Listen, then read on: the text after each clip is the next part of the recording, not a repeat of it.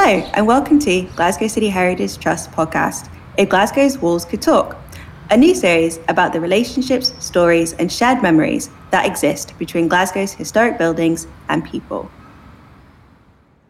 Hello, I'm Neil Murphy and welcome to If Glasgow Walls Could Talk, a podcast by Glasgow City Heritage Trust about the stories and relationships between historic buildings and people in Glasgow. In this episode, we'll be talking about accessibility and inclusivity in relationship to Glasgow's historic built environment and health sector. Barriers are at the root of disabled people's exclusion and inequality and are an obstacle to their enjoyment and appreciation of heritage, culture and art. So we're lucky to live in a city famous for its stunning architectural legacy of historic buildings and majestic cityscape created in a time of great wealth, mainly during the 18th, 19th and early 20th centuries, when Glasgow, in its golden age, regarded itself as the second city of the empire. Unfortunately, a lot of these heritage spaces are inaccessible to many people living, working and visiting Glasgow. According to the Scottish Census of 2011, Glasgow is the highest level of disabled residents compared to other Scottish cities. Looking at the most recent data from Visit Scotland's 2021 survey, in Scotland, 1 in 5 people is disabled, though only 8% of Scottish people with disabilities are wheelchair users, and 70% have disabilities which are invisible. Access needs are as unique and individual as the person who is requiring them, and in the majority of cases, when a space defines itself as fully accessible, it means next to nothing to a person with disabilities. Before going to a new place, 98% of disabled users check accessibility in advance and admit they are most likely to visit a venue if sufficient accessibility information is available. A shocking 75% of people with disabilities feel anxious before visiting a new place, particularly about how to access facilities and hygiene processes and procedures. So we're also conscious that as we age, this is a growing section of the population, and you have to look at the spending power of disabled households, which in 2017 was valued at £249 billion per year. And that is what is known as the purple pound. So what can we do to create spaces that are accessible and inclusive of people with disabilities? And what makes a space truly fully accessible? And what are the steps to achieve this status? As Glasgow City Heritage Trust is very conscious of this issue, which impacts on how so many Glaswegians can access our heritage, today we have a great guest to discuss this topic and many more, accessibility consultant Emily Rose Yates. To give an idea of Emily's background, Emily is a wheelchair user living in Glasgow with 8 years' experience as an accessibility consultant. Emily first started to volunteer at the London 2012 Olympic and Paralympic Games. And there's a great quote about Emily from Lord Coe, Sebastian Coe, who was the chairman of the London Organising Committee for the Olympic Games, who said about Emily that, "In my closing speech at the Paralympic Games in London, I talked about Emily. The Games," she said, "had lifted the cloud of limitation for people with disability." So on the back of her experience in London, Emily was invited to Rio de Janeiro by the British Consulate to speak on the importance of access and inclusion ahead of the 2016 Olympic Games. And whilst there, she was offered a role as accessibility consultant for Metro Rio, the rapid transit system serving Rio de Janeiro ahead of the 2016 Olympic and Paralympic Games. So Metro Rio, which first opened in 1979, and you can compare that to Glasgow's subway, which opened in 1896, so it's the third oldest in the world. Metro Rio currently has a 58-kilometre network serving 41 stations.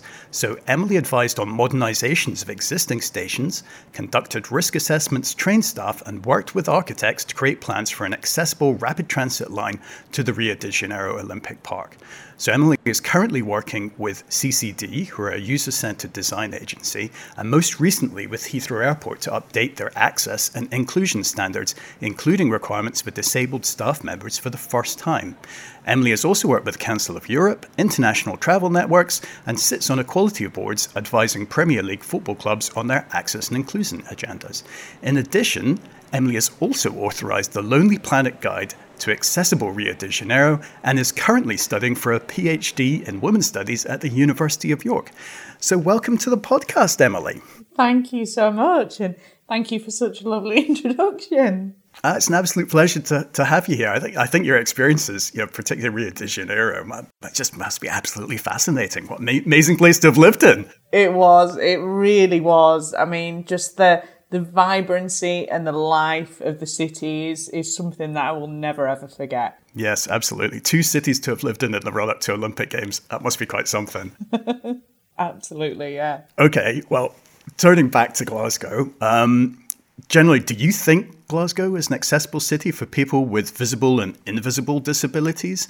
And, considering its main attractions, such as museums, music venues, pubs, restaurants, and Glasgow's public realm as well, what do you think about us? So I've got a bit of a story regarding this. The first time I actually ever came to Glasgow, I spent 2 weeks here before the 2014 Commonwealth Games. So I was basically asked to write a bit of an accessible travel guide to Glasgow, went for the first time and spent 2 weeks in the city, staying in a different hotel every night, eating at different establishments, going to different venues. And I really did feel that within that 2 weeks, I'd got to know Glasgow quite well. And that's what really helped make my decision a couple of years later to move to the city. And when it comes to access and inclusion, I really like to separate it into 2 different areas, if you like. So I think it's really important to, of course, look at physical access within the built environment. But I think it's also vital to look at something that I call social access. So the mentality and the perception that surrounds disability and how that user experience feels. That's just as important as ramps and automatic doors and lowered counters and physical access in that sense. So I think Glasgow really, really stands out in terms of social access. The people are friendly, they're open, they're very open to education a lot of the time, learning new things. And I think that was one thing that really, I guess, encouraged me to move to the city and celebrate it for what it is now. Mm-hmm. And if you look at physical access, I think in general, a lot of the museums and culture and heritage institutions are doing a really good job in terms of accessibility. Mm-hmm. I think there's more to be done in terms of nightlife, music venues. A lot of the clubs and pubs, especially independent ones, are like underground, downstairs, things like that. So I have to say that even after living in Glasgow for 5 years, I've not experienced much of the Glaswegian nightlife. But I have experienced a lot of the arts and culture that the city has to offer. So, I mean, what about things like the underground network? Obviously, I'm very conscious of that. And also the railway network too. I was quite a while ago involved in trying to save Maxwell Park Station on the south side, which is a beautiful little B-listed kind of wooden 2-story station, which is a big flight of steps to get you down to the Cathcart Circle, which was put in a cutting all the way through the south side. So there are serious level issues there. And we just couldn't convince Network Rail at the time to invest in a lift in the station. It was how, again, within the limited confines of that station did you get a lift in. And I think the Cathcart Circle, I think it has 2 lifts on it. So, you're thinking it's really not fair on people that, you can say something's accessible, actually there's only 2 of the however many stations you can actually use. And so you have to get a taxi from them. So the things like that are difficult. And again, with the underground, I mean, you can appreciate, because 1896, nobody was thinking like that. So you can appreciate that there are those issues then. But then when you have an opportunity to modernize, it's the thing is, you're not just serving a minority audience, you're actually improving accessibility for everybody. So true. So, and that's the key thing to get out of it. Yeah, I think that's a really good point. We quite often say that there's no such thing as disabled and non-disabled people. There's disabled people and not yet disabled people. And I think when we start thinking with that mentality, you do realise that you are modernising something that will serve everybody, as you say. So that's a really good point. And yeah, it's a shame because the subway in Glasgow is so iconic, right? Absolutely. But I've never used it. I've never been down. I've never seen it. So yeah, I think you make a really good point there of how can we make something that is so celebrated and so iconic in so many ways be accessible for more people so that they can celebrate it too. Mm-hmm. Yeah, definitely very much. I've got another good example as well on this, not to dwell too much on it, but in wearing one of my other hats, I'm the chair of Govanhill Bath's Building Preservation Trust. And so we had an accessibility issue there. It was quite interesting. I mean, the way the building currently works is, and this was how it's originally designed, you had two main entrances. And they had flights of stairs up to them. So what we wanted to do, and obviously there's been this massive community campaign, which has been going on for like 2 decades to get the building back in use. The board very strongly, and this was the Community Trust board, very strongly, who, having done this campaign for so long, felt that building should be accessible to absolutely everybody. And there is a disabled ramp up the side of one of the doors at the moment, but it's not brilliantly designed. It's not properly accessible as we would have it now. So we decided to remove that and open up the central window between these two entrances and get our disabled entrance in there. So it was accessible to everybody in Govanhill. That was the point of the gesture.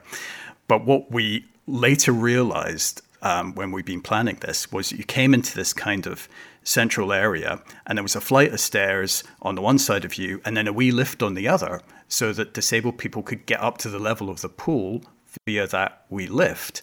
And it was only after we had a meanwhile use in the building and we were using the pool for helping mothers and babies and young school children learn how to swim. And we realized that there was going to be a major issue with women coming in prams and that they were all going to have to queue to use that lift rather than use the stairs. And it was going to be a total nightmare. And you had people queuing out the door and this just was not going to work. And so we ended up completely redesigning, this was fairly at the last minute, the foyer space to accommodate a proper ramp so that we could get people up to the level of the pool without having to sit and queue. And that it makes the situation better for everybody. And it's just about thinking those things through from first principles. Yeah, and you've changed that physical access by looking at the user experience and thinking not just whether it complies to standards or not, which is sadly what a lot of people focus on, but you're also looking at, right, okay, how in reality is this going to be used and is that going to be successful in itself?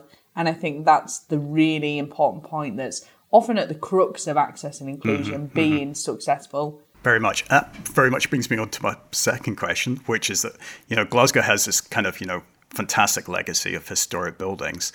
And although they look amazing, they aren't always accessible or are only partially accessible to people with disabilities. And so how do you think that issue has an impact on the sense of belonging and ownership felt by the disabled community towards heritage and the historic built environment in Glasgow? And what does that tell them about the city that they live in? Well, of course, to say at the very beginning, I'm only one person, so I can only really talk about my experience as a disabled person living in Glasgow. But I think it's probably quite natural for a lot of disabled people to gravitate towards newness and modern buildings, venues in terms of new houses, shopping centres, those kind of things. Because when you wake up in the morning, you don't want to be constantly thinking through every single step, right, okay, how am I going to make this work for myself? And quite often, whether we like it or not, the kind of your shopping centres, your cinemas, those kind of things do provide that access where you don't constantly have to be second guessing yourself every single time. But I think what's really, really important when it comes to Glasgow and historic buildings is, first of all, that social access that I mentioned and that friendliness and approachability of the people. But secondly, I think it's a lot to do with how historic venues and buildings advertise what they can offer and advertise that in an honest way. So what I mean by that is, if you as a museum, a venue, don't have a hearing or induction loop, for example, let people know that you don't, and then they have the autonomy and the independence to make their own decision as to whether they will visit or not. I think one of the problems that we have so often when it comes to access and inclusion, in cities in particular, because different venues are so often in competition with each other about how many visitors they're getting and things like that, is that more often than not, people aren't honest about what they can offer and what they can't. So you've got a lot of disabled people that are turning up at the door and maybe not having as much of a positive experience because they just didn't have the information that they required to make that decision pre-arrival as to whether or not it would suit them. So I think, when we're looking at competing venues in cities, not just Glasgow, but everywhere in the UK and internationally, it's just about being honest about where you're at in terms of access and inclusion, what your aims and goals are for the next kind of short and long term, and also just allowing then disabled people to make their own decisions, because those of us with lived experience are going to be experts in that lived experience, and that's okay. That's how it should be. Mm-hmm. That reminds me of a recent PR disaster, which was with Emirates Arena or stadium in the East End, and that was being used as the counting centre for the Scottish parliamentary elections. And there was disabled MSP, Pam, and her surname escapes me at the moment, but there was an issue with her where she couldn't get access to the count because of that. And it was a shocking experience. And of course, she was tweeting about it, and it was just that and that kind of disconnection. You're absolutely right that if you knew in advance, you could make those choices, but that choice was denied from her, and it just sends this totally wrong message at absolutely the wrong time. I'm sure everyone was mortified about it, and she actually handled the whole thing with really good grace. But it was, we need to avoid situations like that because it is exclusionary. Yeah, it is, and you're absolutely right in what you're saying, that decision is then taken away from disabled people, and that's what we want to avoid. We want to be bringing as much empowerment and decision-making process into the hands of people with lived experience as we possibly can, and that counts within physical access, social access, whether you're looking at historic buildings, new builds, whatever it may be. That's really important to remember, but wow, that is quite a shocking story, and good on her for handling it with such good grace. Absolutely. Okay, so talking about heritage and representation, do you think that there is still a lot to be done in this field to allow the disabled community to enjoy art and heritage in safety and comfort? I think representation is such an interesting one. And I think when I look at particular venues, very, very rarely do I see images of disabled people on the website, on social media. There's often an access statement that tells me how high a counter is or how wide a door is, but very rarely do I witness disabled people enjoying the space or being invited to speak at a certain event, whatever it may be. And I think there's a long way to go here in terms of making sure that disabled people feel welcomed into a particular venue because they can see that other people like them have enjoyed it. And that would definitely make a difference for me as a wheelchair user if I knew that, okay, this particular venue has had disabled people to speak at an event, or they've held an accessible wedding, or whatever it might be. I think it's really important when that happens to advertise it and to really show how important and valuable that representation can be, because I'm nearly 30 years old and I've grown up really without having any kind of disabled role model, because I've grown up in a time where disabled people weren't really on TV, they weren't really in magazines. The Paralympics only really started to get properly famous when I was young, and you started having Paralympians that, started to go on TV and things like that. Yeah. So it's lovely to... London really made a difference there. It really did. Yeah, it did make a difference. And it's lovely to see that now that's happening. You know, there are characters in TV shows that just so happen to be disabled. It's not even part of their character role, and that's fantastic. Yeah. That's exactly how it should be. Yeah. Yes. Yeah. It really is. But I think when we're looking at venue websites and their social media and how they present themselves to potential visitors, we could really up the ante in terms of disability representation there. Okay, according to recent research, only 30% of people with disabilities in Scotland have a visible disability. So how do you think people with invisible disabilities, like neurodivergent people, that's people with cognitive, learning and neurological impairments, how do you think they experience the city? This is a really interesting question, and I've got to put my accessibility consultant hat on a little bit here because I'm not neurodivergent personally. But I think you made a really good point, Neil, in the introduction when you said that actually only 8% of disabled people are wheelchair users. So You've got another 92% of people that, yes, might have some kind of physical impairment, but they might have a hidden impairment. They might be neurodivergent. They might have a sensory issue or a cognitive issue. And I think quite a lot of the time when we think about access and inclusion, we are still thinking about physical access for wheelchair users and honestly not really going much further than that. And I think part of my job is to now make the clients that I work with aware that there are different groups of people with different impairments and absolutely different needs. And there's also a very real accessibility hierarchy, if you like, that exists.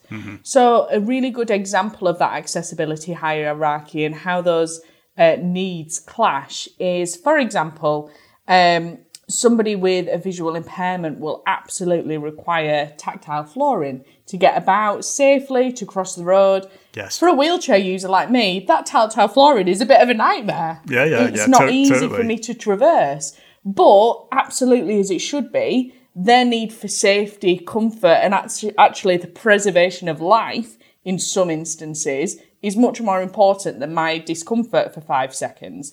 So I think we've also got to be aware of this accessibility hierarchy that exists. And when we focus only on people with physical impairments, often we make life much harder for neurodivergent people in particular. So what can venues do about this? Well, have you made sure that your staff are trained to be proactive in offering assistance, not just to somebody that looks visibly disabled, but to anybody that looks like they might be struggling or might just need a bit of an extra hand? Can you offer out sunflower lanyards so people can demonstrate that they might need a bit of assistance if that's something that they want to do? They shouldn't have to, but if they want to, they can. What about if you are a museum or a gallery offering something like sensory kits where you've got ear defenders, where you've got fidget spinners, where you've got perhaps a bit of advertisement for a quiet area or a sensory room within your establishment? These things are all things that you can do where you don't have to shout about it. You can do it in a nice, dignified way that allows these people that might need a bit of extra help or might need a certain area to go to that ability to do so. And I think that's really the crux of it. Yes, it's really important that we look at physical access in the built environment, but it's also important that we look at what are people feeling when they experience our venues. And how does that translate if you are neurodivergent, if you've got a sensory impairment or a cognitive impairment? Yes. What can we do to make your life a bit easier and make your experience more enjoyable? Yeah, absolutely. Yeah, I mean, I'm conscious because I'm an architect, I'm conscious that as part of my training. And I remember kind of being disappointed in this was in the 1990s when we first started really probably having to think about these things. There was a building that I love is Edwin Lutyens, the great Edwardian architect. His Midland Bank building in London has this fantastic, really grand flight of marble stairs in it, but he does every stair as kind of black and white. Cool. So if you're visually impaired, it looked magnificent, but if you're visually impaired, what a nightmare. And it was like, I can't do that anymore. And it was like, that's a bit disappointing. But then you have to think about people's experiences. And for some people, that would be really, really jarring and uncomfortable. And they would find it really stressful and difficult using that stair. And it's funny because it came back to me 2 years ago. I was visiting a venue in North Lanarkshire, which is a big sports complex on the former Ravenscraig site. And it has this really unusual design where it's kind of got these big steel sheds, but they're all angled And it was really weird because you were on the level approaching the entrance, but because all the elevations are kind of angled away from you, your brain is telling you that you're actually going downhill, but you're on the level. And it was so disorienting. I actually was feeling nauseous coming up to this entrance. And I'm thinking, for people that really would have, neurodivergent issues and everything, that must be incredibly jarring for them. And when that's the main entrance of your building, how many people actually get put off by that and find that a really discomforting experience? And it's not pleasant when you're made to feel uncomfortable like that. So you do have to be really acutely conscious of those kind of issues. Totally. And I think you've hit a really important point there of almost function versus form. Yeah. And I think very this much. is something that is so often got wrong when it comes to access and inclusion. So you talk about the black and white marble floor, which sounds absolutely amazing. But, whether you're visually impaired or whether you've got dementia, for example, any kind of pattern on the floor can be really jarring and actually really upsetting for a lot of people. So how do we make sure that whatever accessible environments that we're creating don't look like hospital rooms, don't look medical, don't look clinical, but also, like you say, have those considerations in place so that any form that is created in terms of aesthetic is also inclusive. And I think you're absolutely right. That's where we need to now create that next building block to make people aware of that. Okay. Right, next up, I'm going to read out a statement before I go on to the question. And this is about the purple pound, which I referred to earlier. So the purple pound refers to the spending power of disabled households. A disabled household is a household in which at least one of the members has a disability. And in Scotland has a total market value of 1.33 billion. 98% of people check accessibility in advance before going to a new place. Okay. And 81% of those do so from a website. 75% of people feel anxious before visiting a new place. And 98% are more likely to visit a venue if there is accessibility information in the place. And this is all this data available from the Visit Scotland survey back in 2021 I mentioned earlier. So do you think that this data matches with the effort that businesses put into being fully accessible? And if not, why do you think that's the case? Oh, that's such a good question. I think the heart of this matter and of the Purple Pound and the whole purpose of the Purple Pound, if you like, is to prove that access and inclusion is no longer a kind and an ethical thing to do. It's a savvy, good, profitable business model because disabled people aren't just people that you should kindly cater for because you think you're doing the right thing and being lovely. They're people that you should cater for because we're good, loyal customers who actually, when we have a positive, accessible experience, will come to your venue again and again and again. And we will tell our deaf and disabled friends about it. We'll tell our friends and family about it. And we will help build profit, build publicity, whatever it may be, about your particular venue. And I think when it comes to businesses and what they're doing now, I do think that cultural change is starting to happen and businesses are realising that actually we can't just do this because we think it's the right thing. We need to do this because it will help us financially as a business as well. And I want to be seen as a disabled customer that can bring positive elements to a business and help it to run. I don't just want to be seen as this burdenous person that, okay, we've got to do this because we have to look after disabled people. Yeah, it's done in a resentful way. Yeah. Yeah. I work hard. I've got money to spend. A lot of my disabled friends feel the same way. So I do think that's an important step. And I do think that Purple Pound has hugely, hugely helped with that culture change. What do I think the next steps could be with that? And where are we perhaps going wrong? I think that there's still very much a focus on this external forward-facing disabled visitor or disabled passenger experience. And I think it's still taking a lot of time for businesses and organisations to think about disabled staff members. So thinking about inclusive recruitment, thinking about what the experience of their staff members would be if they were disabled. And I think there's still a long way to go to almost merge that disabled person, the idea of the disabled person as a loyal consumer, to seeing that disabled person as a really hardworking, capable employee or colleague. And I think when we get there, we'll have done a good job. Yes, yeah. Actually, seeing someone as a proper rounded individual. Yes. Yeah, and very much. It's taken a bit of a while to almost put those jigsaw pieces together in terms of this disabled person being seen as that full rounded figure. But we're getting there slowly but surely. Good. Right. My next question is kind of mental well-being issues, which is something that really interests me in a kind of historic built environment. It's one of my motivators for being involved in it. And it's very much like Sir Harry Burns, when he talks about the kind of the damage that was done to Glasgow in the 1960s, 70s and early 80s in terms of the demolition of whole swathes of the city and the dislocation that people felt about that when the entire surroundings were suddenly removed. So talking about that and kind of, the historic environment and how it surrounds you, it does have a major impact on people.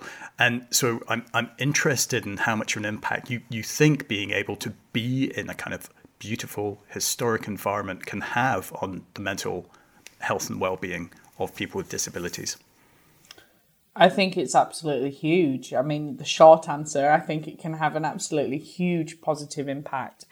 And I think what's really special and spectacular about Glasgow as a city is the wealth of education, information that you are able to almost glean from these different organisations, institutions, venues, regardless of what your interests are. So I think taking away from disabled people for a second, we're not just disabled people, we're also people that have interests and have preferences and want to do things just like anybody else. And I think looking at those different organisations and venues and thinking about whatever preference you might have, whatever you might be interested in within Glasgow, you can find it. You can find some information about it. You can really almost hone your interests and build on them and develop them.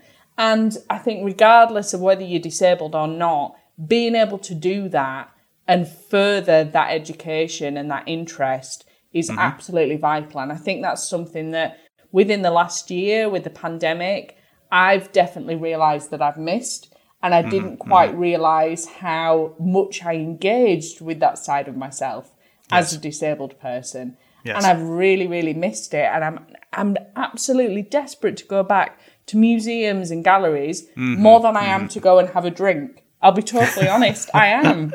Because I don't think in a city like Glasgow, I don't think you realise how much is on offer until it's taken away from you. Oh, absolutely. Couldn't agree more. Yeah, it has been an eye-opening experience, and to see, wander through deserted streets in the city centre in earlier parts of the lockdown was really shocking, because it's like, where is everybody? Actually, you begin to realise how much you do connect with everybody. And Glasgow's such a warm, friendly city from that point of view that, suddenly that not being there and everyone being kind of isolated and atomised in their own homes, you really do miss that kind of social feel, which everybody should be able to participate in. Absolutely. And I think looking back at the disabled experience, if you are perhaps unable to, I don't know, if taking a walk through Glasgow Green is too much and too difficult, and there's not enough places to maybe sit down and rest and recuperate, and you just wouldn't normally do that by yourself, maybe you feel slightly vulnerable doing that on your own, I think that's where culture and heritage venues really do come in, because I would feel more comfortable going to the Goma or going to the Kelvin Grove than I would going on a hike by myself. And I think it allows this engagement with a beautiful environment that's slightly different to perhaps what other people experience, but is just as valuable. And I think if we can almost tap into that a little bit more and make people realise how valuable that is for disabled people, or or elderly people or parents with children who want to keep an eye on them, or people who feel maybe slightly vulnerable going into open spaces on their own. I think those are the kind of things that we really need to start looking into and seeing what a positive impact that can have. Right. So what would your advice be to venues and places to make their space more accessible to everybody? I mean, that's apart from, making disabled users active participants in the planning and design of spaces. What would your advice be? Yeah, so you hit on a really important point there of engaging people with lived experience as much as possible, whether that is in helping design and plan, or whether that's being a member of a user group or a focus group and giving ideas of their own lived experience to help that design and planning. I think another really big thing is, wherever possible, don't just depend on the compliance of accessibility standards. Go above and beyond them wherever you can. So I have a lot of clients that say, right, okay, are we compliant with approved document part M? Are we compliant with BS 8300? All right, that's us done then. See you later. See you in a few years. And they don't really think about how they can go above and beyond. And again, I know I keep coming back to it, but how that experience will actually feel for people. Yes, your ramp might be of the correct gradient, but what will that experience feel like for people? So I think going above and beyond and engaging with those people with lived experience wherever is absolutely vital. I think the next thing is making sure that you never ever consider access and inclusion to just be a tick box exercise. So something that you have to do. Again, that's going back to the purple pound, isn't it? And seeing it as something that's aspirational, as something that will actually bring you value as a business or a venue as well. And I also think wherever possible, try and build empathy and understanding along the way. So a lot of the time people read, technical standards and they look for compliance. And it really is just sentences that people know that they've got to comply with, but they don't really they don't take the time to build empathy and understanding around why that is so important for somebody's experience, why this will make such a difference to somebody's experience. So I think the biggest bit of advice that I could give to venues who were wanting to make themselves more accessible is take that time to build that empathy, whether that's getting somebody in who's, a disabled person with lived experience to talk about it, whether it's making sure that your staff are trained in disability awareness and communication, whatever it may be, make sure that empathy is really kind of at the heart of whatever you do, because those standards are brilliant, and making sure that you've kind of complied with everything that you need to do is brilliant, but that doesn't automatically equal inclusion. Absolutely. It's about thinking yourself into another person's kind of experience, and absolutely so critical. I remember, again, this is going back to the 90s, and when the Buchanan Galleries opened, and I was speaking back then to a disability consultant about that, who was trying to teach young architects about how to visualize the city and to think about what other people's experience of going around the city was actually like, and the kind of small difficulties you would get in various places, but the totality of that experience gradually adds up. And the one thing he was pointing out in Buchanan Galleries was fantastic. Somebody's put in a huge ramp here for everybody, but has anyone actually ever tried to wheel themselves up it? Because it's a total nightmare, and you have to be like, have to have this incredible physical fitness and stamina to be able to do it, because it's like the world's longest ramp. Yeah. So, and it's thinking through things like that is absolutely key. And that, as a designer, you should be able to do that. You should be able to project yourself into kind of other people's experiences and be able to understand that. It should be a key facet of your skill set. Yes. Agreed, absolutely. So, what in your opinion makes a building or venue truly accessible? Oh, good question. I think ultimately for me, I could go into the most physically accessible venue in the whole entire world. It could have brilliant accessible parking provisions, step-free access, lowered curbs. It could have even a help point or information point outside, lowered counters, everything that I would need in terms of my physical environment. But if I am not treated well as a disabled person once I'm in that venue. And if that mentality and perception of disability is not positive, then that physical access often means very little to me. So I would say the thing for me that's really at the heart of everything is making sure that, again, like I said, that empathy is there, that understanding of the user experience is there, and staff ultimately feel confident and comfortable in being proactive in assisting me, but also have that ability to empathise with my experience, work with disabled colleagues, and also be aspirational wherever possible in how they continue to educate themselves around access and inclusion and the disabled customers and colleagues that they come across in everyday life. I think to me, that's kind of everything. I would like to think that even if something wasn't physically accessible, I could always ask somebody and they would help me.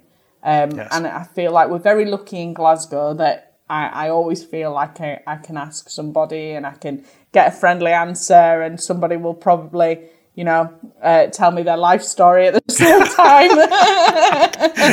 Absolutely. The first time I ever came to Glasgow when I was 8, and I was with my dad, and we went into what was then Lewis's department store and is now became Debenhams.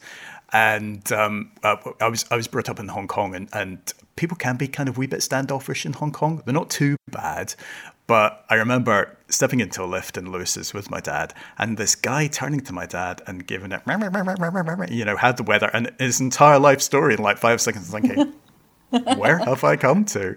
And yet it's absolutely what I value about Glaswegians, because they are incredibly friendly and will get your life story out of you just like that. I really appreciate that openness, and that is so key in a situation like this. So finally, what is your favourite building in Glasgow and why? And what would it tell you if its walls could talk? Oh, it's tough, and I've been thinking about this for a little while, I'll be honest.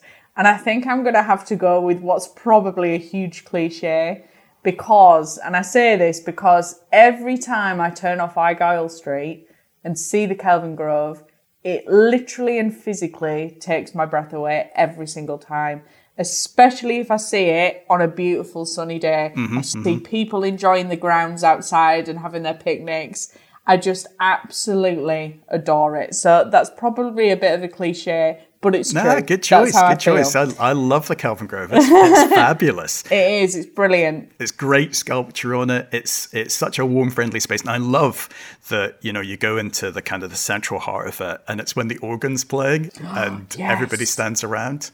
And when David Bowie died and they did Space Oddity on the organ, wow. It's just amazing. It's lovely. It's incredible. Such a great space. Yes. So and it does feel like everybody's welcome in it.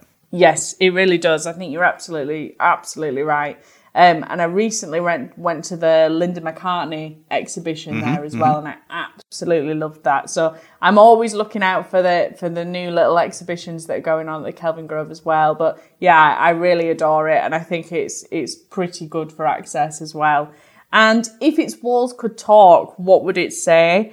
I mean, I think it's held so many events, so many weddings. I've been there to speak about disability and relationships, for example. They hold so many brilliant events for different charities and NGOs. And they've held so many different exhibitions from so many different fabulous people that I think it will be able to probably gossip about every single person that has visited it. I think it would have so many stories to tell. We talk about how Glaswegians are very quick to tell us their life stories. The Kelvingrove's heard them all. It's heard them all. So I would be very interested to see what different tidbits of information the Kelvingrove will be able to give me in terms of gossip. Spill. Absolutely. Well, thank you very much, Emily. That was a real pleasure talking to you. Thank you. You too. To our listeners, if you enjoyed this episode, please subscribe and share, and don't forget to follow the hashtag If Glasgow's Walls Could Talk. Thank you very much. The following message was submitted by a member of the public. If you want to leave a message about your opinions, memories and thoughts about Glasgow's historic built environment, Have a look at our website to find out how. I think the main step is to ensure that people with disabilities are part of the planning process. It would be great to see dementia-friendly design principles being used, signage, colour contrasts, use of easily recognised images, etc. Glasgow City Heritage Trust is an independent charity and grant funder that promotes the understanding, appreciation and conservation of Glasgow's historic built environment. Want to know more? Have a look at our website at glasgowheritage.org.uk and follow us on social media at Glasgow Heritage. This podcast was produced by Inner Ear for Glasgow City Heritage Trust. This podcast is kindly sponsored by the National Trust for Scotland and supported by Tunnux.